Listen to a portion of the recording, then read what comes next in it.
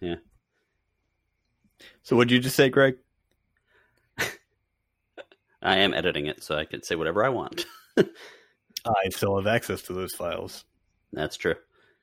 Oh, you're going to touch a penis tomorrow. You're going to touch some penises tomorrow. I'll probably touch several of them. I'll touch at least one.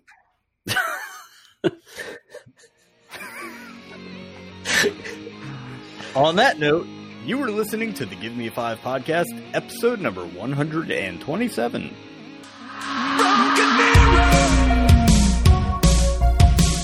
I'm incomplete. Time to deliver. In my head and on the streets, riding in the headlights. Phoenix out the flames and from the ashes, I could make myself a name. This is the Give Me 5 podcast, a semi-entertaining show about very entertaining things. We talk about pop culture, nostalgia, movies, and occasionally music. My name is Jimmy, and I am joined by Rob, What's up? Greg, Hello there, sir. and a little bit later, our good friend Kerwin will Not join us for a review of one of our topics this evening, and that is the 1992 classic from Peter Jackson, Dead Alive. Depending on what part of the world you're in, could also be brain dead. We will also be talking about the weirdest WrestleMania ever, WrestleMania 36, and Greg will explain why it was so weird. Yeah, I just got to say that I would not normally be talking about wrestling too long unless we usually don't do that. There's a million wrestling podcasts, a million people that are better at talking about this than me, but I decided to watch WrestleMania. It needs to be discussed just so that people out there can understand how strange it really was. I read recaps of all the matches because I guess all the people that I watched when I was a child are still wrestling. Yeah, they are. And we'll get to that. Yeah, it's true. It's all the people that I watched back when wrestling was just something we'd get together in college and just watch for fun. Mm-hmm. They're around, so we'll discuss all that stuff. It'll be fun. It's not hardcore wrestling talk here. Mm-mm. We're gonna talk about the fun stuff about wrestling. Yes, there's a very interesting setting, atmosphere for this one. Mm-hmm. Question mark.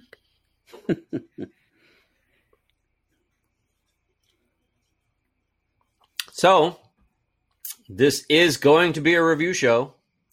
There's probably going to be spoilers, so if you haven't watched WrestleMania 36 yet, you might find out who won some matches. Or if you haven't seen our lovely, lovely film for the evening, Peter Jackson's Dead Alive, and we highly recommend that you check it out again. Oh, man. Because this is some apeshit crazy stuff. Yeah, can't But, wait to talk about it. Extraordinarily fun. But if you haven't seen them yet, go check them out. Come back later or listen at your own peril. So, gentlemen, what have we in news for this week? I have not been keeping up with news. I'm not Been trying to avoid it? No, it's not even that. It's just been I'm not this. I know people have been furloughed and all that stuff, but I've just been busy as crap. Yeah. I'm actually working more now than ever because I'm basically, as Rob understands with being on call, but he actually does something that's like, super important, like save lives and stuff. I've been on call for fixing people's graphic design problems, which is important because they're students. But so I've been too busy to actually really pay attention, other than just catching up on all of the awesome movies that you guys had a chance to watch throughout the year. That and finally seeing them, like Lighthouse, which we talked about. Mm-hmm. What are the other ones? There's a couple other ones that I've managed to see that you guys finally saw that you guys mentioned. So, did you still want that review, Jimmy? I would just like to know, briefly what you thought about it. And you can do that now if you want. Yeah, sure. It was, first of all, just the look of the movie was great. Yep. I thought the movie was super interesting in that you just kind of, almost had to just kind of figure out what was going on. And I thought that the lead actors were extraordinarily good, considering how much time they had to spend on screen, particularly Willem Dafoe. I thought that he should have won some sort of award, or at least been nominated for some sort of award for that. And he's so weird looking, but he's really, really a good actor. I mean, he plays excellent roles in a lot of the stuff that he's in, and just sells the shit out of it. But he's so weird to look at. Yeah. That movie is so incredibly glorious if you watch it with subtitles on, which I may have said before, because every time he farts, which is a lot, it actually puts it at the bottom of the screen in parentheses. It says, "You smell like farts." And you farts. There's a lot of fart talk, which is like when you see it and it says, "Oh, it's a comedy or a horror comedy," you're like, "Wait, what?" Or a thriller horror comedy. It's hard to pin in the movie, but there is some comedy. There is, yeah. It's an interesting movie, even above and beyond the plot, which is also good. Just the suspense, the what's going on. I don't know. I want to see it again. I actually started watching. I watched it the first week of like lockdown, and I was like, maybe this isn't the best movie to watch right before I go into a situation where I'm stuck at home all the time. But yeah, it's not the worst one either. No. It was, so I'm definitely going to watch it again. I bought it. So nice, man. Yeah, very glad to hear that. Yeah. It was bought on digital, about $14, so enjoyed it. So worth it. I've seen it a few times now. That kind of ties directly into some news that I'd like to share with you guys. Hopefully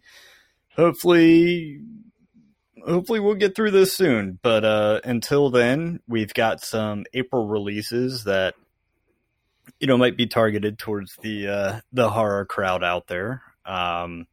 Let's see. So by the time this releases, a movie has been out for a few days that I want you guys to check out. It's called Sea Fever.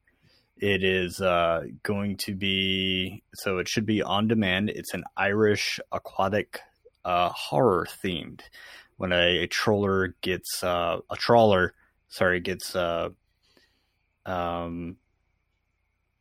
breaks down in the middle of the ocean, I guess, or however far off the coast the trawler is. There's some parasitic elements, and it just looks like a really, really good film to see. A couple of others also available right now. The time you're listening to this is a movie called We Summon the Darkness, which looks like a lot of fun. April 13th, Quibi is going to be launching 50 Stages of Fright, or 50 States of Fright, I'm sorry, that features legends from all of the 50 states by Sam Raimi, director of Evil Dead, which we all enjoy. I will jump in. Damn it, I was just trying to move past that, but why? That movie is awesome. Go ahead. It's going to be awesome. So on April 10th, for the people out there that are looking for stuff to do with their kids, we have Predator Hunting. No, that's not right. Yes. We've got Trolls World Tour is going straight to digital. I thought you just missed it, Jimmy. I didn't realize you were missing it on purpose because you're a dick. Yeah, that movie, I'm actually looking very forward to that. Back around. Something for the whole family, because these things I'm mentioning are not. That was good. But they're entering the world of heavy metal with the different legions of trolls with different music styles. The first movie sounded really good. That was one of the things. The theater experience was really good for that movie because of the sound system in the theater. Mm-hmm. So I was looking very forward to seeing it in the theater, but it is coming out at home, and I'll have to pump it up a little. But I'm excited about that. Jam. Yes, I'm excited to have something out there that I could tell my child if he doesn't do his homework that he has to that he won't be able to see. So I'm excited about that. Damn you cold. April 15th, What We Do in the Shadows Season 2 premieres on FX. So excited. All the trailers look hilarious. April 24th, Predator Hunting Grounds comes out. I've talked about it before. Very excited to be able to do that. And April 28th, bumped up from when it was originally scheduled to release Stephen King's new book, If It Bleeds. Now, refresh my memory. Is Predator Hunting Ground supposed to be a first-person shooter? It is. Oh, okay. Well, I won't be playing. There will be nothing new for you to do. No. I think it can be both. At least I know from the Predator's perspective, I think you can go both because it shows them up in the trees from a third person over the shoulder kind of view. It will be, I think, prior to the weekend of the 24th or whenever that is, that weekend previous, I believe it's going to be free to play on PlayStation Network. So you can at least try it. Okay. I've got a little bit more news about a band that we've talked about quite a lot, and I know myself and Greg enjoy. C2 and the Brothers Reed. They have changed their name. They are now known as Kentucky Ruckus. And their new album, or debut as Kentucky Ruckus, called Space is a Place, will be coming out soon. Definitely keep an eye on that. Go over to their new Facebook page, Kentucky Ruckus, and check that out. I believe I saw today, you guys already know this, I saw that one of the Final Fantasy games is out to be able to play. Is it like a demo? It's due out the 10th, the remake of Final Fantasy VII. Part of the remake. Oh, they're releasing it in stages? They're doing that shit, and I'm not happy about that. Are they charging $30 per part? Yep. Oh. That's fuckers, man. They know they can, and especially now more than ever, they're just going to roll in it, and it's going to be released in parts. Knowing that, I probably won't buy it now. I would say wait.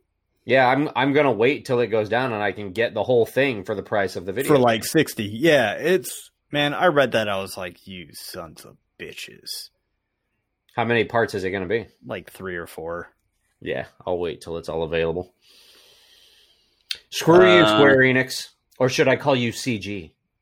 No, it looks like is coming out. Well, maybe this is it 410 or 10.4. I don't know if maybe this is not a American website and it's doing October. I thought it was October 4th or it could be April 10th.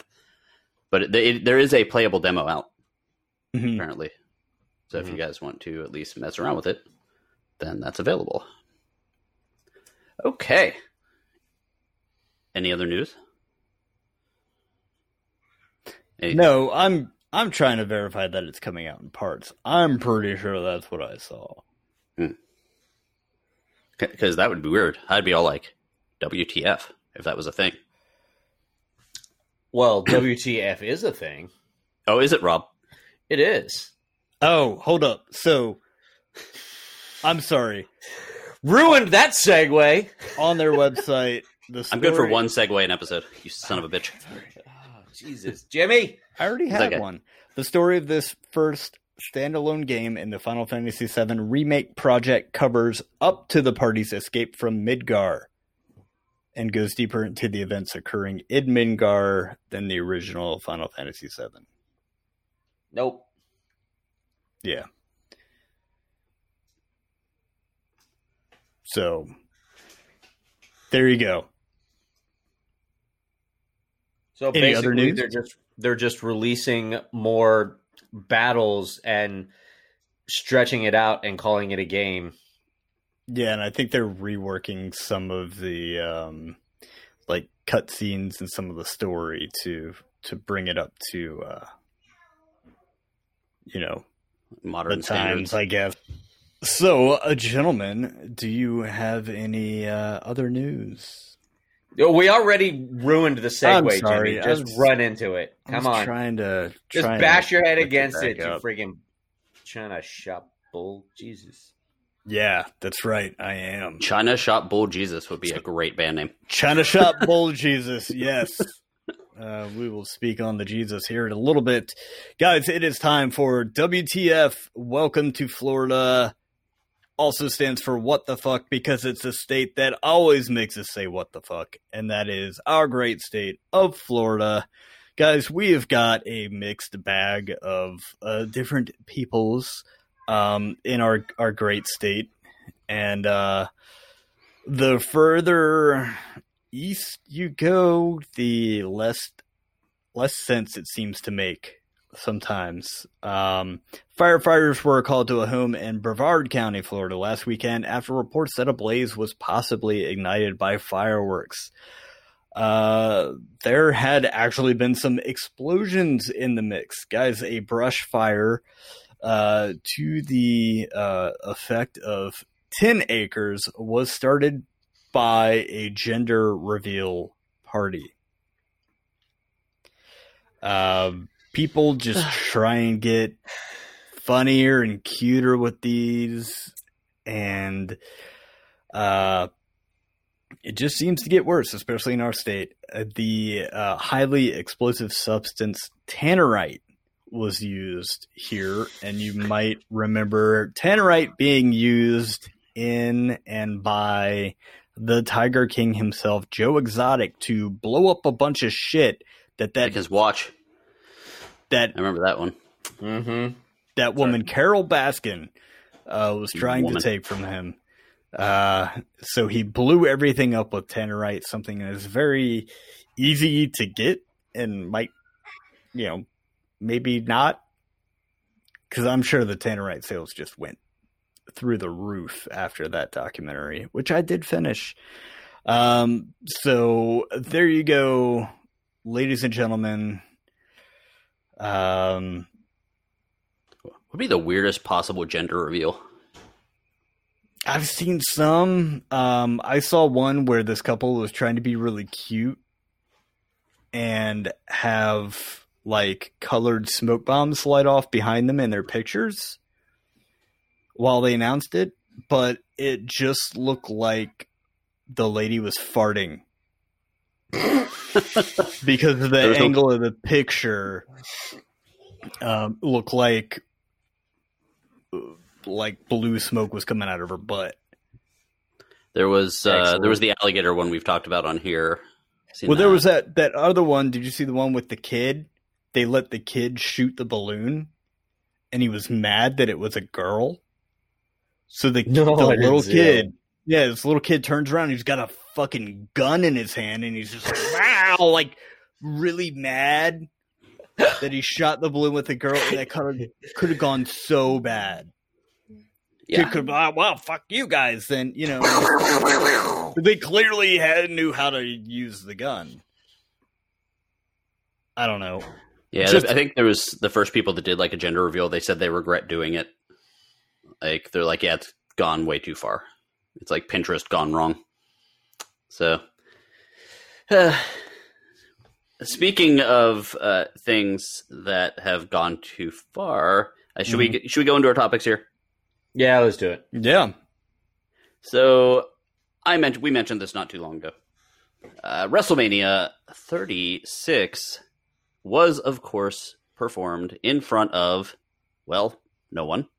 Yes. Absolutely no one. And there's a few people. None of the wrestlers were actually under the age of 36. There were some. Okay. There were some. So I actually did pick up the WWE Network February. So close to doing it, but go ahead. So I got the WWE Network I was going to do it for February and March because one of my all-time favorite wrestlers did come back. He is 45 years old, and he is that Edge. The rated R superstar? It is. Although my favorite iteration of Edge was the vampire version of him. Oh hell yeah! Like, was it Edge and Midian and the Brood and Christian? Yep. And the Brood. What was his name? Gangrel. Yeah. Yep. So that was my era back in the 2000, like 99, 2000, back when I used to watch. And so I got it. Then of course everything went to crap and everyone has to stay home. So now they're actually recording at the Performance Center, which is approximately a mile from where I work.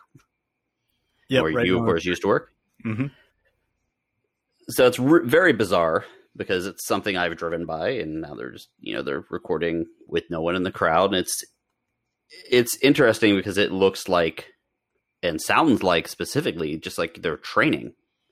Because I've seen enough documentaries to know what it sounds like when they're training. And it's always weird when because wrestlers come out and they do the same thing all the time. So imagine Hulk Hogan wasn't there, obviously, but imagine Hulk Hogan coming out and doing that thing where he waves his hand and holds it up to his ear, but there's no one actually there. Yeah.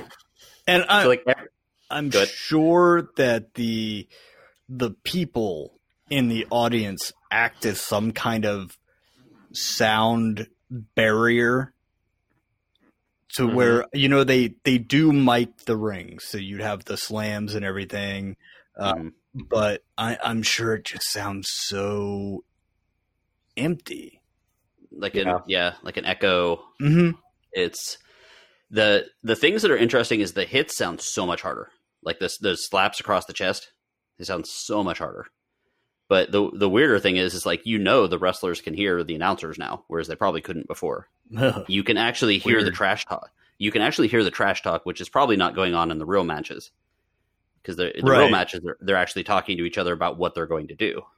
Right. But now, they're wrestling, and I actually was watching a little bit of, I forget who it was. It was one of the very good technical wrestlers. So I didn't think it would be the type of match that my child couldn't see, because usually those type matches are not hurt the person, bloody them, whatever. And whoever it was like, "Get up, bitch! Come on, bitch! What are you doing, bitch?" I'm like, "Uh oh." And we were sitting at the dinner table. I think it was it was Kevin Owens and that was funny. Damn it. Not the Miz. It was something pretty. Whatever. I'll fight it. Yeah, but it was a good match. But at the same time, it was Kevin Owens and Seth Rollins. But it's they were trash talking each other, it was kind of actually fun to hear. Now, the big things are that they did a few matches not in the Performance Center. They actually filmed 2 matches like they were movies, which was actually interesting. They split it up to 2 nights. So it was Saturday and Sunday of this past week, and it was on the WWE Network. And one of the things they did was the Boneyard match between AJ Styles and The Undertaker. And who is they did 75 years old. He is. And it was the best he's looked in forever because they did edits. Oh. No, because they did cuts and edits, and they did cool stuff that they couldn't normally do in a wrestling ring. So they had the hearse pull up, and then and AJ Styles has been very, very personal in this match, calling him old and calling him, Mark instead of The Undertaker and stuff. It's actually been kind of cool. He had a bunch of druids come out, and so the hearse pulls up, and they pull out the coffin, and you expect, of course, to see The Undertaker, and AJ Styles pops up, and he's joking and making fun of The Undertaker. It actually was a really cool match. It was, of course, you have to bury the opponent, then so the Undertaker goes up against, and then the AJ Styles minions come after him, and then the druids all come after him. It was filmed with a lot of backlight and smoke. They did a thing where the Undertaker fell into the pit, and AJ Styles is laughing maniacally as he pulled the bulldozer up full of dirt and was about to dump it on him, and then the light kicked on behind him, and the Undertaker was just standing there doing that eye thing. And it was awesome. So That's pretty cool. You kind of want when the Undertaker retired, I kind of wanted the Undertaker to retire, but in a match like this where you could limit the moving someone that's been wrestling for 30 years and do cool stuff like that, it was well worth it. So that was very, very cool. So that happened the first night, and there was a buzz about it. It was cool and whatever. The next night, they did the Bray Wyatt versus John Cena match, which was the weirdest thing I've ever seen on mainstream television. Really? It was so bizarre. How bizarre. Yeah. Good song reference. Crappy song, but yeah. So what they did was a Firefly Funhouse match. And Bray Wyatt, if you guys don't know, he is kind of his character started off as sort of a swamp, True Detective kind of thing. Yeah. A cult swamp leader thing, or swamp cult leader. He eventually evolved into sort of a fiend, which looks like like a rictus style, like the Joker with his mouth cut open kind of mask. But he also has another version of himself that's like a children's TV show thing. But they do the thing where it's like the cute little fuzzy bunny gets thrown in a blender and that kind of thing. Like stuffed animal puppet thing. But anyway, so they did this thing, and John Cena, what you guys, what have been the complaints about him? Like, you watched back when he was pretty big. What have been the complaints about him? So fun fact, Bray Wyatt's Fiend mask, created by Tom Savini. Things about John Cena, he's, too Hollywood. I don't know. He's too squeaky clean. That's been the big thing. Yeah. So they're talking about so basically this match, the match starts, John Cena finds himself in the middle of like a children's TV show, Mr. Rogers style room that beckons him through the door. And as he walks through the door, he is, I don't remember exactly the order, but he is basically, as he appeared, ring attire wise, when he first showed up in the WWE. And Bray Wyatt is basically saying, look, you beat me 6 years ago at WrestleMania. It ruined me. I've never been the same since. And they always do that type of stuff. Like, you've made me a changed man, or I'm here to change people, but it never really happens. Mm-hmm. So anyway, so they do this whole thing about how you're so squeaky clean. And then he ends up, like, they show him in his thugonomics days where he would rap about things. And they're like, oh, you think everyone says you're so good and you've been a hero for all this time, but you've kind of been a bully. And it talks about, like, it shows him, like, calling, like, Randy Orton gay. Oh. And it shows him like they went hard. It was weird, but it was kind of cool where they were he psychologically went after him. He's like, yeah, you used to call me fat. It's not so cool now, right? Because he was Husky Harris. Bray Wyatt was. He was he was like a bigger wrestler. He's still big, but he's not that type of big. Mm-hmm. Anyway, so they did this whole thing. Then of course they're like, yeah, but what could have been if you actually turned bad? Let's see. And he walks out of like the old NWO, like the archway, the one that like the truss archway that says, NWO on it. And he's wearing the NWO thing. And they do this like whole thing where they kind of take him through his whole career. It was weird. Oh, there was like a Vince McMahon puppet that was messing with him. It was so freaking weird. But like, there was no actual match. It was like this whole like dream sequence thing. And then finally Cena snapped and like beat the crap out of him. And like, it kind of led up to that. So it was like, well, Cena won, but Bray Wyatt kind of did because he was just trying to push him over the edge, kind of like in the end of 7. It was cheesy, but on second thought, it was actually like, not too bad. No, I have no problem with John Cena. I kind of like the character. I like him. I like the interaction that Jimmy had with him in person. Yeah. I love that, he does all the stuff, the Make-A-Wish and all that kind of stuff. I think it's awesome. Really good dude, yeah. Yeah. So, but I think it was very interesting the way they decided to do it. And I don't think he should retire on that thing. On that note, I mean, I do think he needs to be out there in a ring with crowds. But for the limited stuff that they had, I thought it was actually pretty interesting. Just one other little thing. They definitely had to limit themselves because they lost a lot of wrestlers as this was like building up.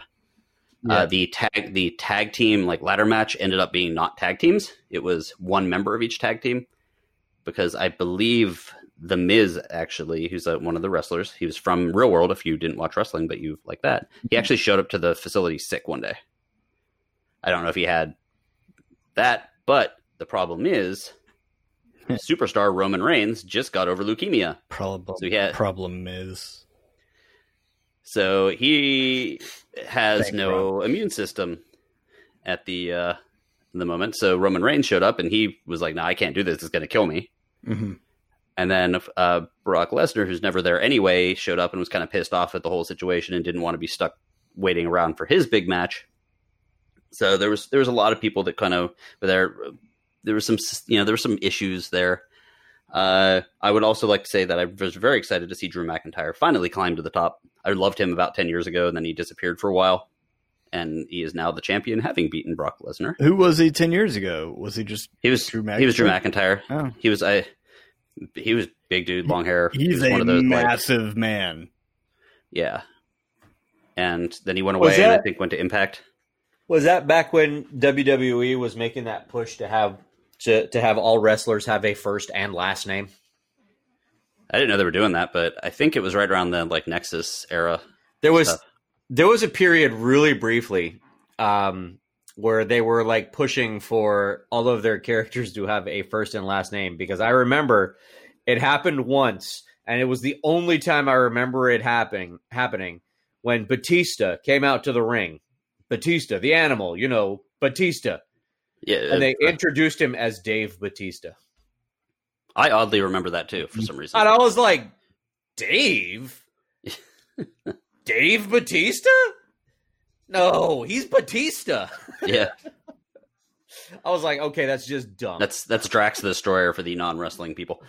So Drew McIntyre finally climbed back up. He was a pretty big star he was like the next big thing for 4 years and then just disappeared because of bad writing and bad whatever. He came back looking bigger than ever, which is incredible to say, and beat the bejesus out of Brock Lesnar. Good. Which Did he? was actually, I mean, it was one of those Brock Lesnar matches where it's the same move over and over again. But Yeah. I actually kind of wanted him to lose because he's wanted this moment for his whole life, the winning the championship at WrestleMania, and he had to do it in an empty freaking facility. Which, I mean, I'm sure he's okay with it, but it kind of sucks for him because, there's pictures of him as a little kid, like posing in front of like his TV in Scotland, I think. But very happy to see that. I thought that was cool. And it was cool to see Edge back. The Edge and Randy Orton match was actually good too. So if you guys have a chance to see all of this stuff, I know we talked wrestling for longer than I thought, but it was fun. It was weird. It was good. Like, it's nothing don't think I would like go and be like, oh, you got to see WrestleMania 36 again. But if you didn't see it, just look for clips online, and you can probably get WWE Network for free if you're looking for something to do. Yeah, you can at least get the trial, watch it, and then don't watch it again. Though I'm very interested in getting the trial and kind of reliving some of those old matches and stuff, because I saw pictures from this, and I saw Brock Lesnar, whatever. He's a big dumb idiot who's mean to people, and he's got a shitty tattoo on his chest. So whatever. But Goldberg is still wrestling, I guess. Edge is back. Loved Edge. Edge was amazing. Edge and Christian and that whole, that was really a good time for wrestling, in my opinion. When Edge couldn't wrestle anymore, that's about the time I stopped. That's not the reason, but That's about the same as me. mm-hmm. And see, for me, the downfall of wrestling was after the Attitude Era. Yeah. When Stone Cold left, there was such a vacuum, at least for me, that there really wasn't any draw to keep me watching, because Stone Cold, I firmly believe Stone Cold saved the WWE single-handedly. I mean, if not for Stone Cold, I think WCW would have won. Would have won the Monday Night War. Very possibly. Yeah.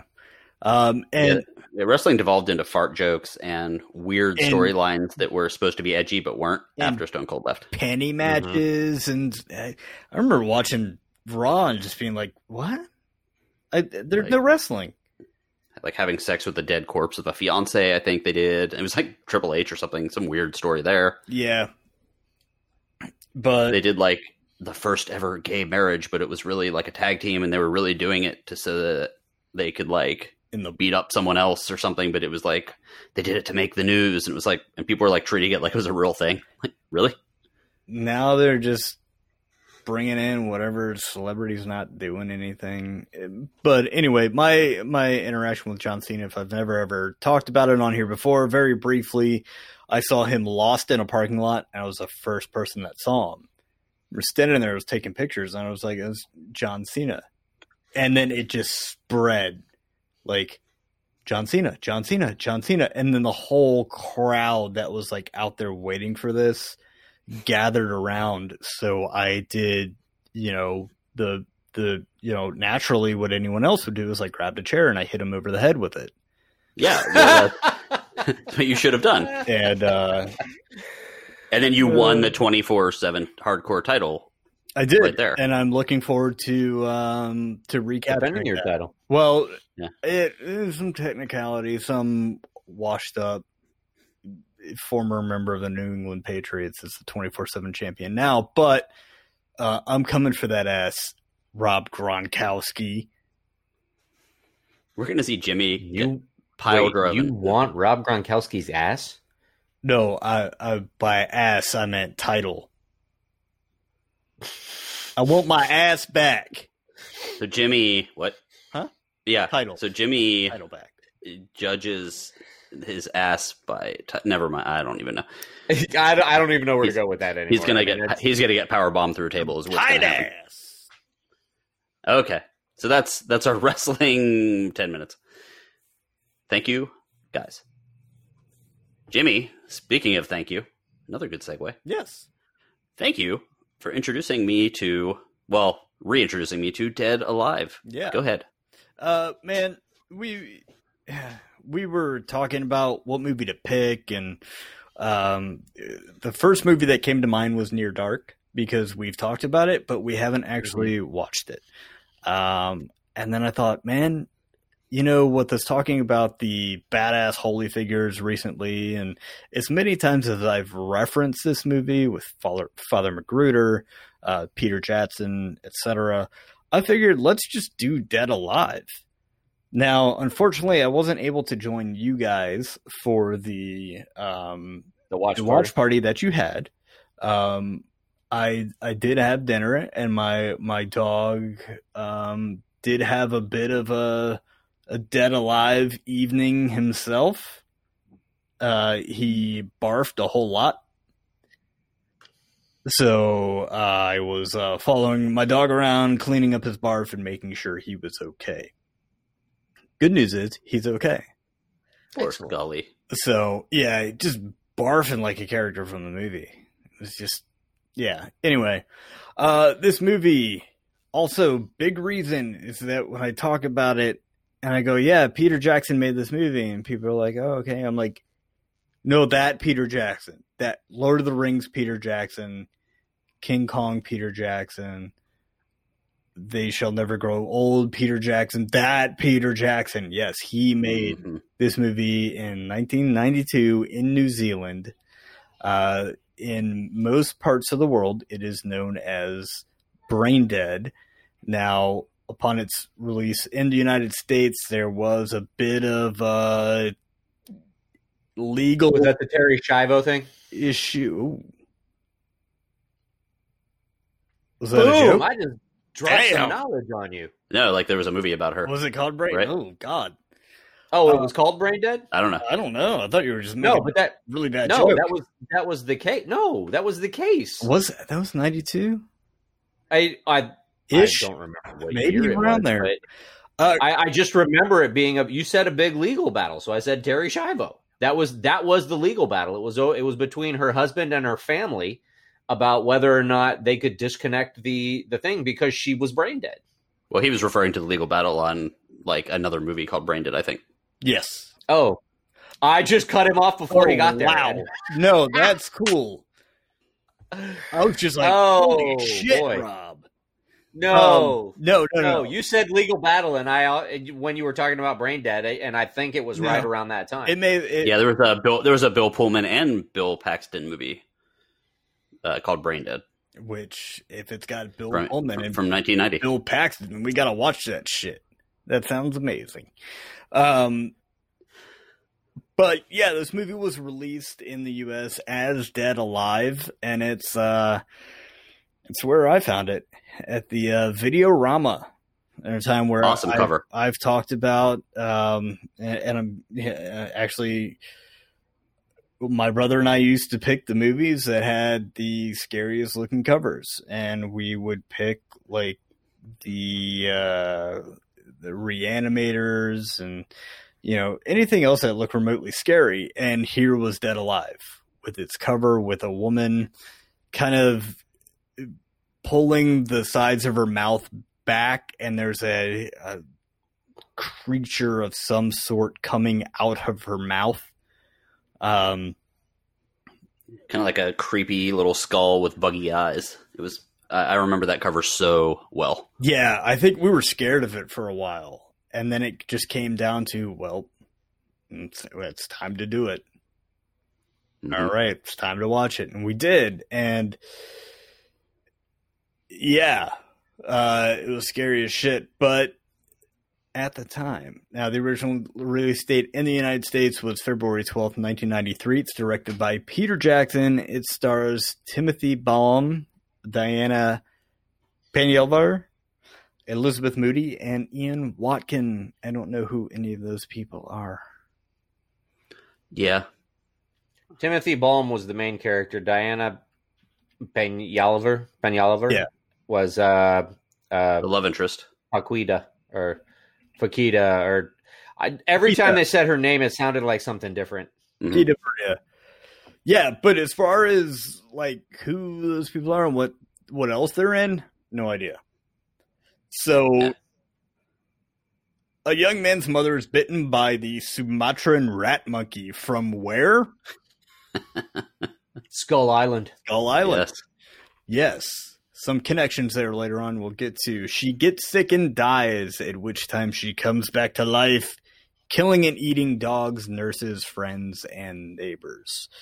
So the main character, Lionel, is a bit of a mama's boy in Just a bit. in every sense, always trying to please mother and trying to do right in the eyes of mother. He meets Paquita in town at the grocery store that she works at, and it is a romance that is destined to be Yes. until things go awry. So what did we all think? We haven't done that part yet, right? Oh, I thought this was the perfect movie to talk about. We all enjoyed Night of the Creeps, and we all enjoy that really kind of campy, cheesy 80s, early 90s type horror. And this one is just so quotable and so completely over the top. And it's fucking Peter Jackson. Yes. Like, yes, that Peter Jackson. When you first said this, I was like, I'm pretty sure I've seen this. And then we started watching it. It was a great watch. I think we briefly touched on it. We watched it as a party that you've been. I don't know how far into mentioning it you went, but we watched it as a party where we were able to chat, like FaceTime in a group chat to watch it. Because we can't all be in the same room, but it was fun. We watched it with some of the previous guest hosts and friends of the show, which was awesome. Thank you guys. So we got to comment on it and stuff. And I remember watching this and I'm like, I didn't remember if I had seen it or if I had seen a lot of the parts, because a lot of the gore stuff you see in those lists, like most gory scene or bloody as this or whatever, or even in special effects TV shows and stuff, they talk about this movie a lot because it has some really good practical effects. And then it got to the end, and there's a giant beast, which we'll talk about later. Mm-hmm. And I was like, oh yeah, I've definitely seen this.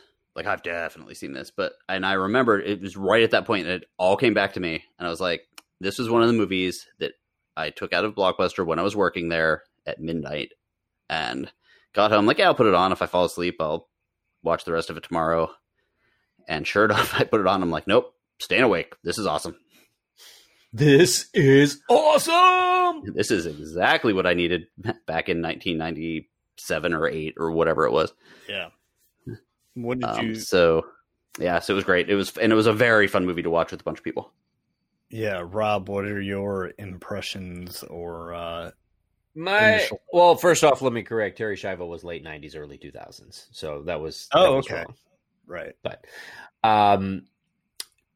this movie is one of those ones that not just me, but I think it's right up all of our alleys as far as the total campy cheesiness of the horror and the absolutely hilarious special effects that they did. The absolutely hilarious special effects that went on, and the tongue-in-cheek references that they made throughout the movie. And I mean, one of those movies that was kind of the total package. You had to pay attention to everything that was going on. You had to watch. You had to listen to what the characters were actually saying. This wasn't one of those movies.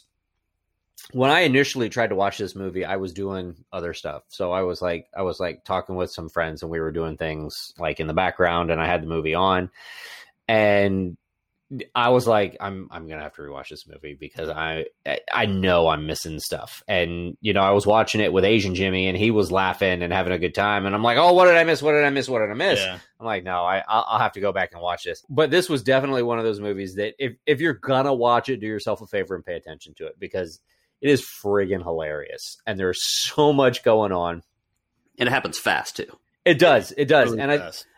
I think IMDb said that it like set the record for what was it? Most blood used, like like fake most blood. gallons of fake blood or some shit used. Mhm. Yeah, It was all over the place. I mean, and I don't think I've seen as many creative kills as what were in this movie, in any other movie. I mean, there were so many funny zombie kills, funny zombie attacks, funny kills on humans by zombies. It was all over the place. Every time somebody died, it was funny. And it was like, that's a good point on that. Like, even some interesting near kills. Like, I thought it was really interesting when the main character, the female lead, got bit, and then you're like, oh crap. And then it turned out to be dentures. Yeah. She just picks it off her arm and throws it away. And it's like, wow, that's really kind of interesting. Yeah. A lot of, how do I say this? A lot of the kills, and Rob, I know exactly what you're saying, because even going back watching it as many times as I've seen it, a sequence will start in a kill, and you'll wait, how did we get to this point? There's a lot of what I referred to while I was watching it is there's a lot of mousetrap kills in this. There's a lot of this thing happens, that thing falls, hits this person. Oh, he drew a scene from Dead Alive. Now my child snuck in and handed me a little note that says, "I love you so much, love Ethan," and has a little heart drawn on it. He should be asleep, but I'm going to let this one slide. Oh, nice. Yeah. Yeah, but there was an intestine gets wrapped around somebody's ankle, and if you didn't notice that, then it's pulling the character up into the ceiling, and then somebody's head gets chopped off, and it slides across the floor, and just and a zombie's guts fall out, and the guts animate and have their own agenda. Yeah, they're like two lungs, the heart and lungs and intestines, and they're just running around attacking people. I'm like, what is this? Even the first time that they come out, they get pulled up onto a sink in front of the mirror, and they check themselves. They check themselves out, and it's just batshit crazy.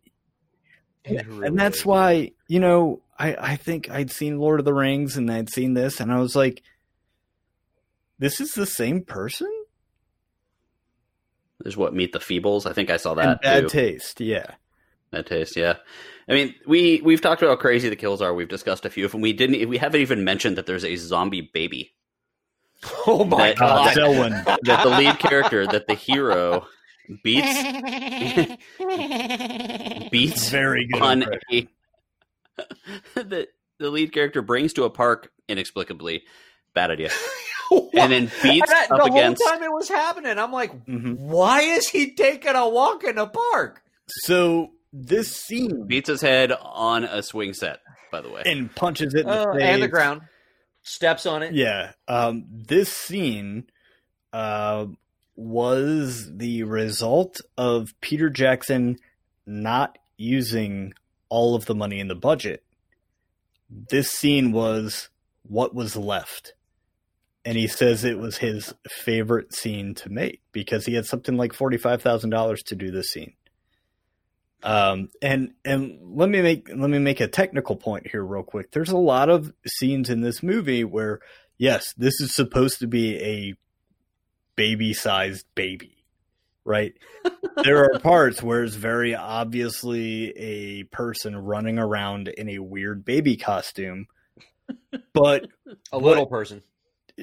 perhaps, yeah, or as he did in later scenes in the movie, he did that perspective kind of thing where, you know, the one character was much closer to the camera, and the other one was further in the distance, which made that character look significantly smaller, which was a technique that he used to make the hobbits look smaller in comparison to Gandalf and every other character in Lord of the Rings. Mm-hmm. So you can see some very early technical stuff that Peter Jackson was doing. One of the opening scenes, they do that long shot of like the mountains, village, whatever. Beautiful, Or like the picturesque New Zealand. Yeah, like they do that long shot, and I was like, this big sweeping camera move, and I'm like, with very little budget, he did this shot, which is totally like any of those shots you see of like the what are they called? The Lord of the Rings, like the group of them, The Fellowship. like the group of people, like the Fellowship. There we go. Right. Like walking across mountains. You're fucking and out. whatever. Sorry. Get out of here. Shame. That vampire. Bling, bling. Shame. Bling, bling, bling, bling. Yeah, we don't have sound effect buttons anymore, which sucks. Or does it? Okay, move on. You suck. Yeah, it's you can definitely. I love watching this kind of movie and then seeing what that leads to later on. You know, like some of the stop motion stuff. Which Done by Peter Jackson. yeah, I love the stop motion rat monkey thing. The Sumatran Like- rat monkey. So ridiculous. It's You've ridiculous, got but like The bite. I love the friggin' monkey punch in the very beginning. Just bam! He just knocks the shit out of that monkey, knocks it out cold, and then rips its arm off. I was like, "What the hell is that?" Yeah, that really kind of sets the tone for the movie. It's completely over the top. Every wound just gushes blood. Yeah, he took off his mother's bandage, and I was like, "Ooh, that don't look right." Yeah, after she was bitten by the rat monkey, it's like Mhm. pussy and whatever. Pulsating. I love that so we're watching it, and every time something horrible happened on screen, in our little chat room, someone was taking a bite of like chicken or whatever Scott was eating. It's like, yeah, I didn't need to eat that. Like, dips the chicken leg into ranch dressing, and then you see a pussy wound. Like, nope. Yeah. yes, even the most seasoned of gorehounds. Eli Roth has said this is the only movie that satisfied his gore craving. Yeah, I think it was he mentioned the lawnmower scene that did that, which was great. Yes. So over the top. So, you know, without going too much into the plot, the Sumatran rat monkey from Skull Island comes over. It is cursed. It bites Lionel's mother. She turns into a zombie, thus turning, by some way or another, other people into zombies. Lionel does his very best to protect Mother, even though she is clearly very dead and killing and eating people and dogs as she eats his love interest dog, Fernando, which is the greatest name for a dog, in a very quotable and classic scene where Paquita comes up the stairs to see Lionel pulling the tail of a dog from his mother's mouth, and she says, "Your mother ate my dog." And Lionel looks up Yes, and she does. says, "Not all of it." all of it. Now, And then they pan over to the bed, and it's just a big, bloody, chunky mess. Yeah. I was like, oh, of God. what was once a dog. Which is really funny about that scene. The movie in Spanish is titled Tu madre se ha comido a mi perro, which is your mother ate my dog. my dog. Yep. So that's just I'll nobody ever gets that when I say it. And I'm glad that there are at least, 3 other people now who will. I guess before we get to the kind of coup de grace or the coup de gore, as I'm going to call this in the movie, a couple other fun facts about this. Peter Jackson directed in his version of King Kong in 2005. The cargo hold of a ship contains a box reading "Sumatran rat monkey, beware the bite." In reference to the Sumatran rat monkey, where he pulled from Skull Island, which is where King Kong was from. There's a game called Hellgate London where the Sumatran rat monkey appears in the tunnels in 2007. Speaking of games, guys, have you ever played the game featuring the Sumatran rat monkey? I am not. No, you haven't. That's because a very small studio by the name of Metal Zone Jesus Crusher made the game for the gore metal band Impaled. Yes, I was one of 2 members of that team. You can go to impaled.info, and under the media section, you can Good. Right now, you're going to hear some typing, people. you can download the game. It is a very small file where you play as the Sumatran rat monkey, and you have to barf on the members of. Wow, that is a interesting Band. website. It has your cursor becomes a hypodermic needle. Yep. Yeah. And, It's they're great. But yeah, you can check out the game. It's a very just goofy side scroller that me and my buddy put together. And it was a really kind of a fun little trip down memory lane, as this movie was as well. I think you hit spacebar to throw up. if you try to download it, goes to the Microsoft website now. Oh no. Well, we did it and it was cool. Simon Pegg says that this movie was one of the most influential to his movie Shaun of the Dead. And even in The Adventures of Tintin, The Secret of the Unicorn, when Tintin meets Captain Haddock, Haddock calls That's an underrated movie right there. Snowy the Giant Rat of Sumatra. Also a nod to this movie. So, gentlemen, what are we thinking up until this point? Are we ready to talk about Father Magruder now, maybe?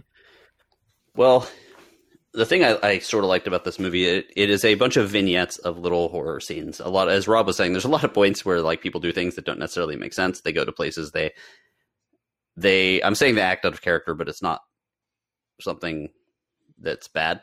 It's like it just gets you to the next scene, gets you to the next scene, and gets you to the next ridiculous thing. And as a result, you don't fall in love with any characters. You don't do any of that stuff.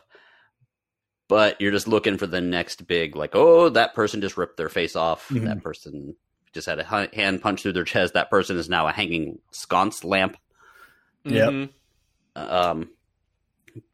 So it's all in good fun. Yeah. And I think that's my one takeaway before we head on to some of the crazy characters that we're about to talk about. So go ahead. Yeah, Father Magruder, who we talked about, in our badass holy person episode, was one of our top 5s. He is the priest that Rob, your name says it all. What does he do? Mm-hmm. I kick ass for the Lord. Yeah.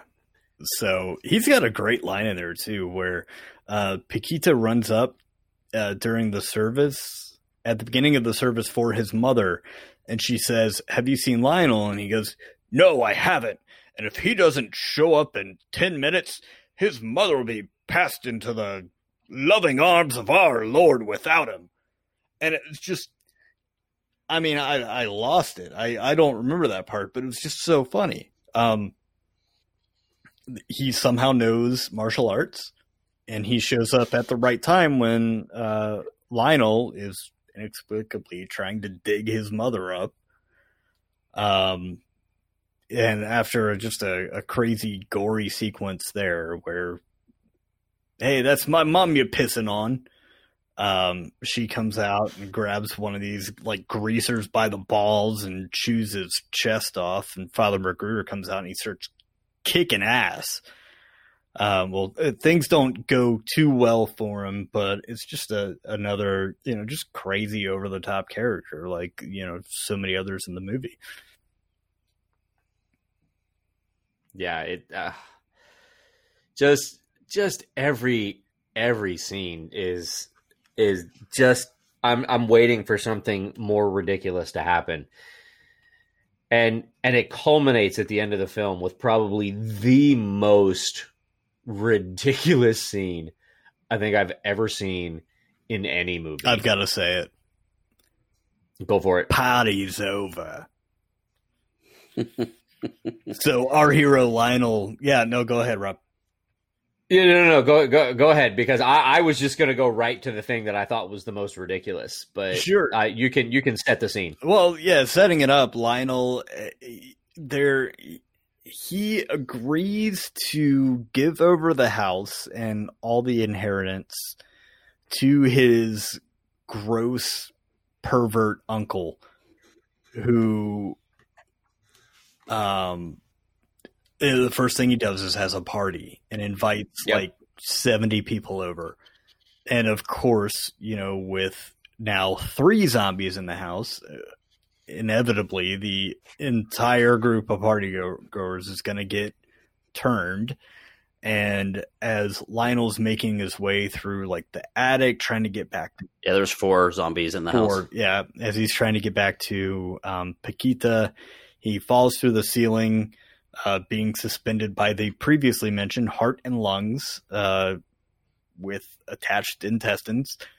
He gets knocked out of a window, and when all just looks lost for Paquita and her friend Rita, they're being swarmed by zombies. Lionel bursts in the door with his trusty lawnmower strapped over his shoulder, says, "Party's over," and he just goes into this whole crowd of zombies with a, just a push mower, a gas-powered mower, and just mows down the entire group of zombies. And there was so much fake blood used in that scene. Yeah.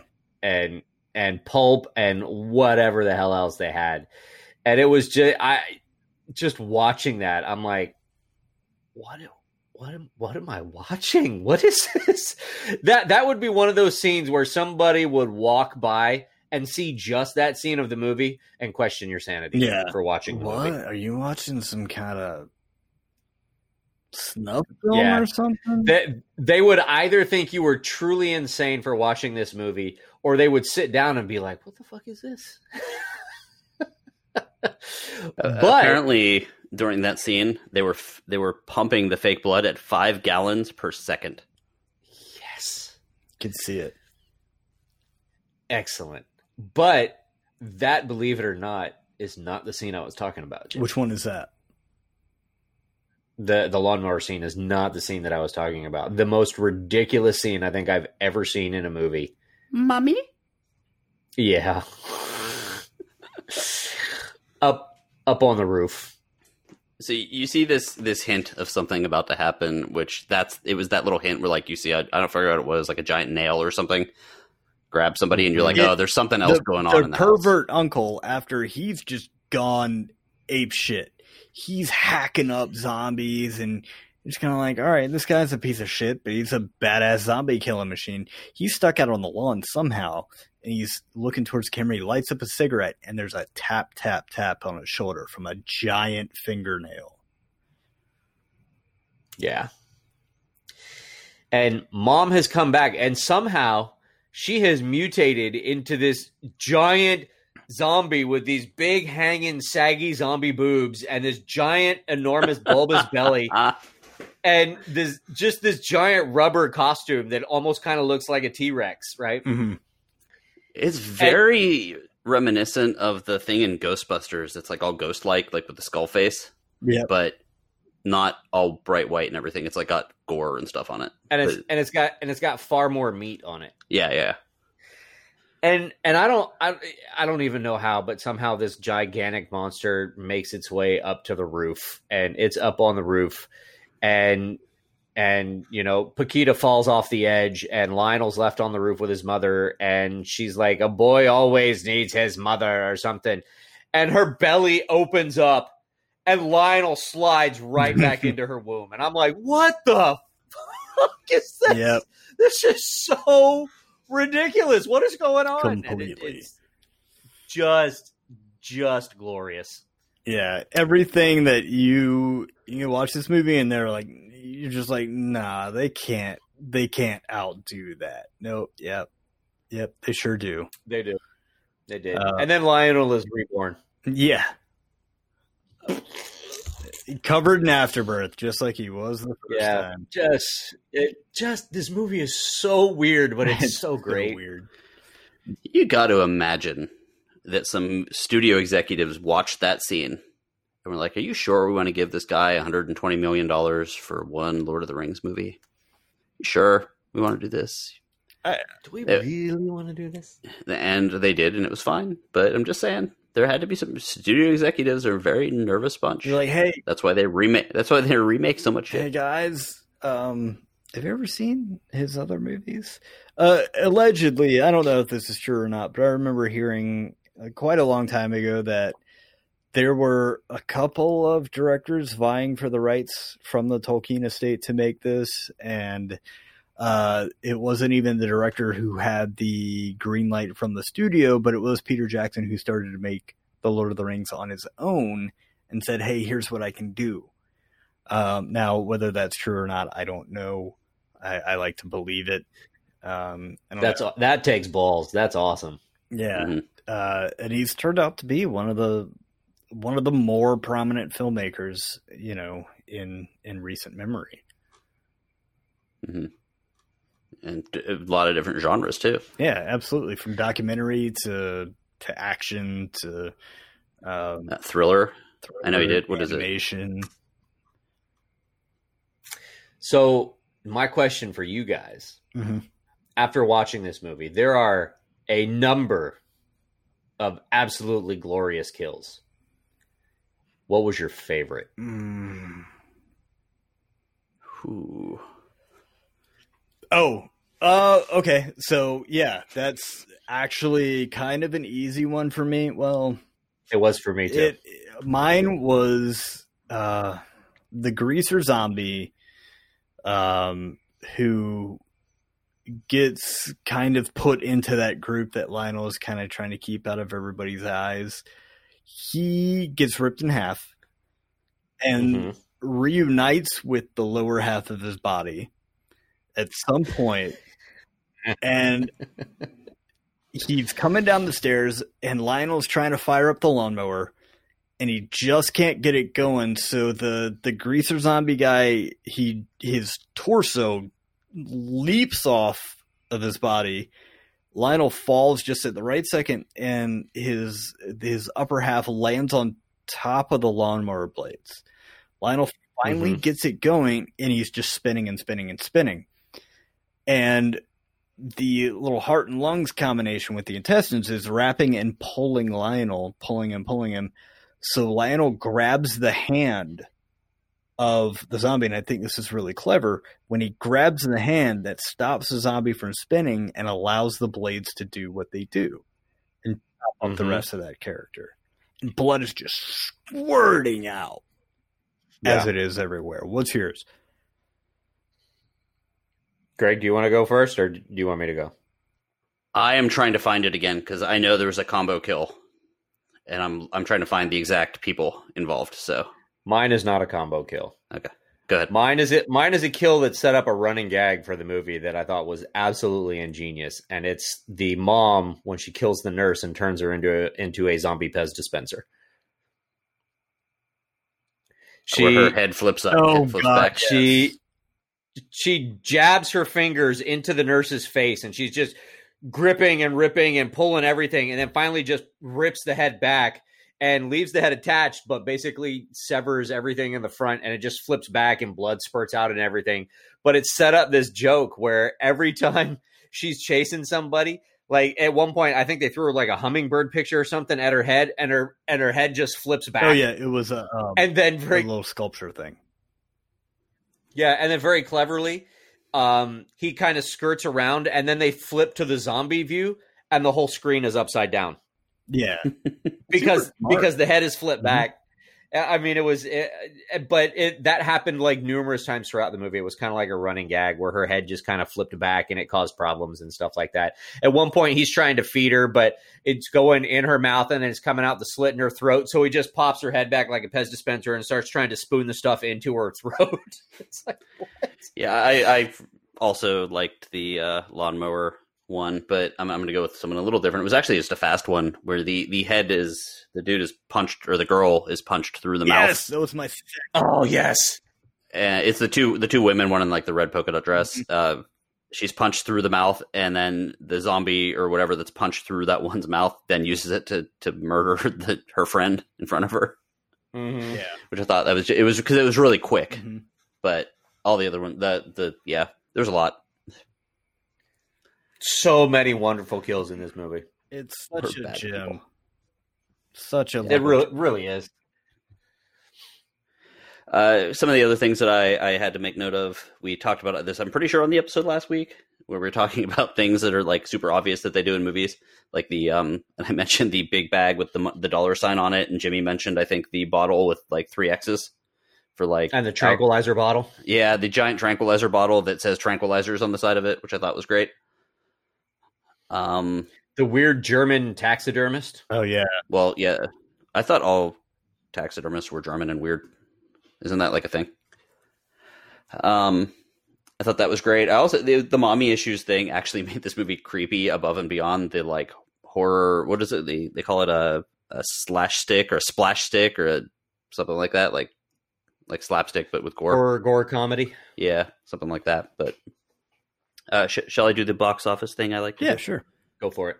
About a $3 million budget estimated. Opening weekend in the U.S., it made only $23,765, probably because it was in limited release, I would assume. Came out on February 15th, 1993. You know, at least one person took their significant other to that movie. Mm-hmm. It's like, it ended up in the United States making $242,623. And cumulative worldwide gross, $242,623 is what they have there. But this movie has taken on a life of its own afterwards. Mm-hmm. They don't really give you details for DVD, VHS sales, all that stuff. But I guarantee it sold a lot because I've never been to a video store back in the day where they didn't have it, as well as I know a lot of horror fans love this movie. Oh yeah. Mhm. So it definitely made its money back after Aftermarket. I mean, yeah, aftermarket, or even before Lord of the Rings, people knew about it. There was some stuff there. To this day, according to what I read, never been released on DVD in New Zealand. Really? Yeah, I should probably own this movie. I should as well. I was just thinking In that. 2018, Peter Jackson said him and his team at Weta were working on a 4K upscaling or upmaster, whatever you would call it. But that was 2018. He's a busy dude. Hopefully they Mhm. find time for it. I would certainly love to have like a steelbook of this, you know. Well, it did that World War I documentary, and the upscaling there was stunning. Yeah. So I can only imagine what they can do with something that actually was color. Yeah. So, anything else? I think that pretty much covered it. Yeah. Of course, the usual question: remake? I say no. Perfect as it is. Absolutely. Yeah. I Do not. Yeah. Don't. give me a Peter Jackson sitting in his mansion talking about how much fun this movie is on some behind the scenes footage and a making of and a steelbook on Blu-ray, Ultra 4K. I don't give a shit. Put it. I'm not even sure that I want this movie to be upscaled, because I think if you upscale it to 4K, it'll lose some of the mystique because you'll be able to see too much. Okay. Mhm. Well, then let me propose a completely new option here. Let's have this be the first 4D release of a movie where it comes with, I wouldn't mind this movie spraying liquid on me. You'd be just like, And it won't be from the movie. I'll just be at your house peeing. oh, on you okay. and stuff. Yeah, Well, like that'll work. during the graveyard scene. This movie is a Gwar concert. If you've ever seen them live, Gwar, however you want to say it. It's Ghost. no. This movie is meant Callback. to be enjoyed with people. Perfect the way it is. Yes, Don't- absolutely. No remake. No. Okay, Jimmy, it is time for the It question. is time for the question, and this was kind of a fun one to do some research on. You guys, what are your 5 most underrated early or just underrated films from a director? This kind of list. I want people to go, wait, they directed that? Yeah, Mhm. Peter Jackson directed this movie. So I'm going to go ahead and do this just to set the tone. I'm going to say, as an honorable mention, because we're talking about it, it's going to be Dead Alive, Peter Jackson. All right. So that's a movie you go, yes, that Peter Jackson, he usually did. I'm sure you're tired of hearing me say it right now. But my number 5, officially on the list, is going to be The Devil's Backbone by Guillermo del Toro. It's a fantastic Spanish horror film. He's out there doing these huge projects now, but this is just this is a scary film. It's really good. My number 4 is going to be Pi by Darren Aronofsky, who's gone on to do The Fountain and other super big ideas. This is like a student project that's black and white, but it's the most So sweaty. So very sweaty. so sweaty and a math thriller, I guess. Number 3 is going to be one of Nick Cage's finest acting performances, and that's Raising Arizona by the Coen brothers. My number 2 is going to be the movie Duel by Steven Spielberg, based on a short story by absolute master of his craft, author Richard Matheson. And number 1, it was a hard one. Why are you laughing? I know what you did there. Move on. I don't know. What did I do there?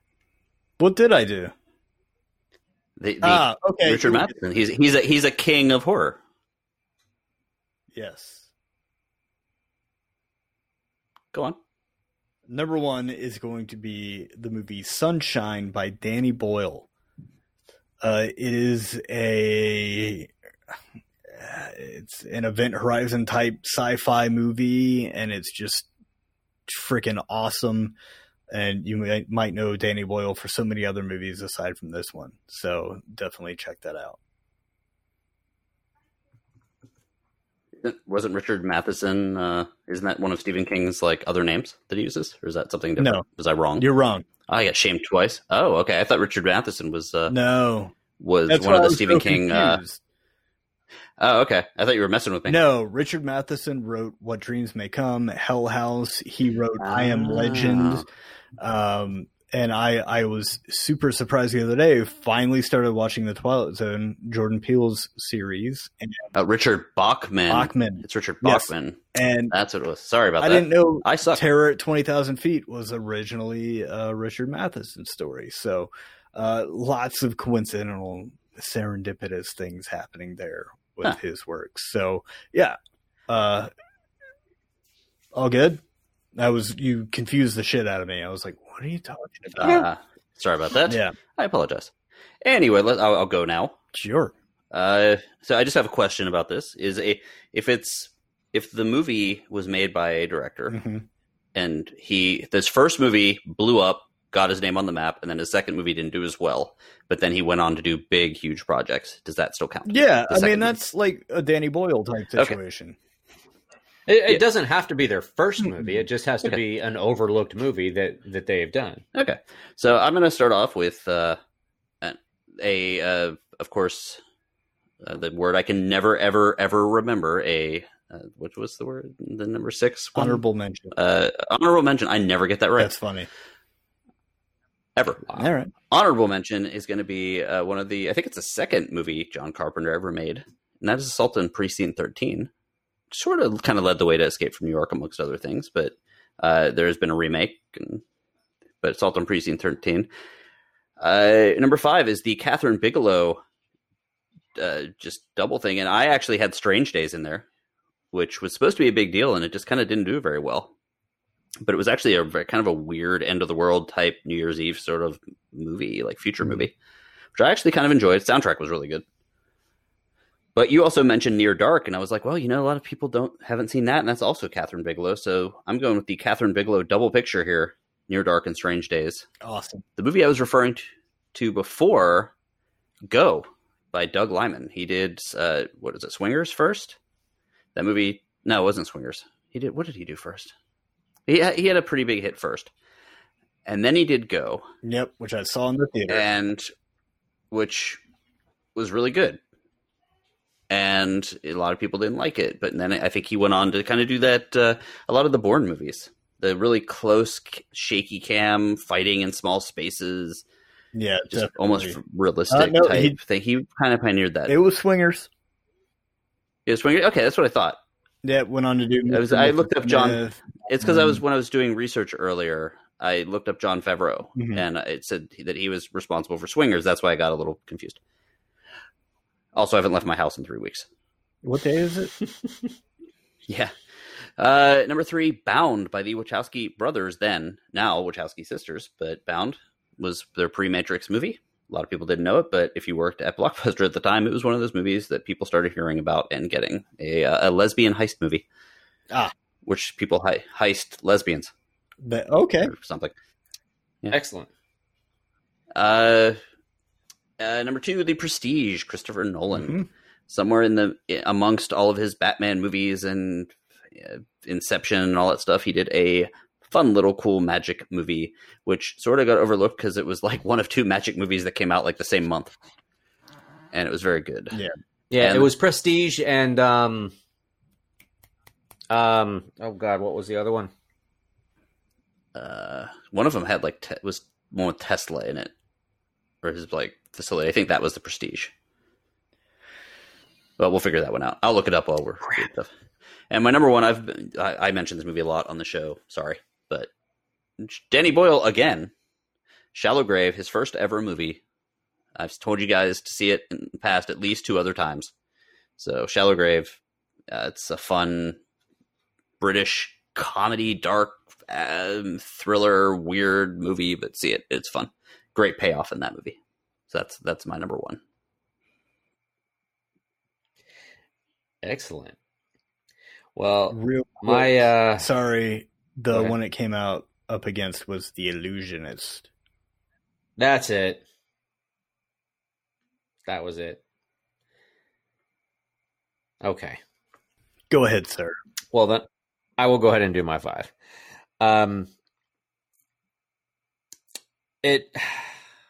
At number 5, I'm going to put a movie by James Cameron. And the reason I'm putting the movie by James Cameron, not necessarily so much that it's underrated, but for being so early in his career, the balls that this guy had is absolutely amazing. Piranha 2, Oh, yeah. The Spawning. Nice. Great. Big The story on that is he was actually fired 3 weeks into production. And when the executives were off at the Cannes Film Festival, he broke into the studio and recut the footage because they wouldn't let him see the product. So he broke into the studio and recut the footage. Amazing. And I believe it was supposed to be like a Jaws spoof kind of thing or something like that, or a Jaws like Mhm. thing. But yeah, Piranha 2 is going to be my number 5. At number 4, I'm going to put Dead Alive. Dead Alive earns the number 4 spot because this is a movie that you should see, especially if you're into the splash stick I guess we'll call Yeah. it. The gore comedy. It's very worth your time. It's worth a watch if you enjoy that type of movie. At number 3, I'm gonna put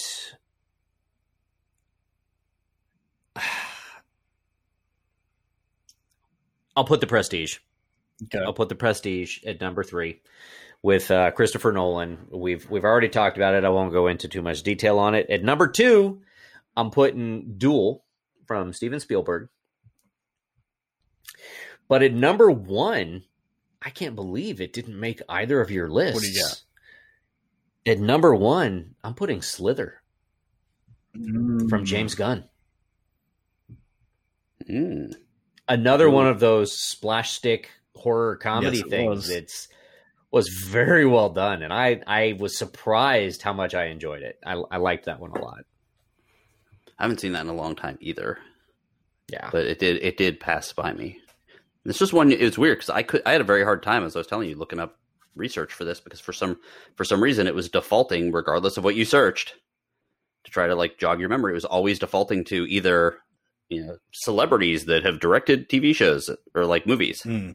or movies you didn't know were directed by women. I'm like, ugh. yeah, I didn't have that problem. I think Yeah, it was didn't. just the search you were doing. I was looking for movies that were directed by women. Is that wrong? Yeah, that would be why that came up. No, I was looking for movies direct. You were This is great radio. Googling lesbian heist movies by Mr.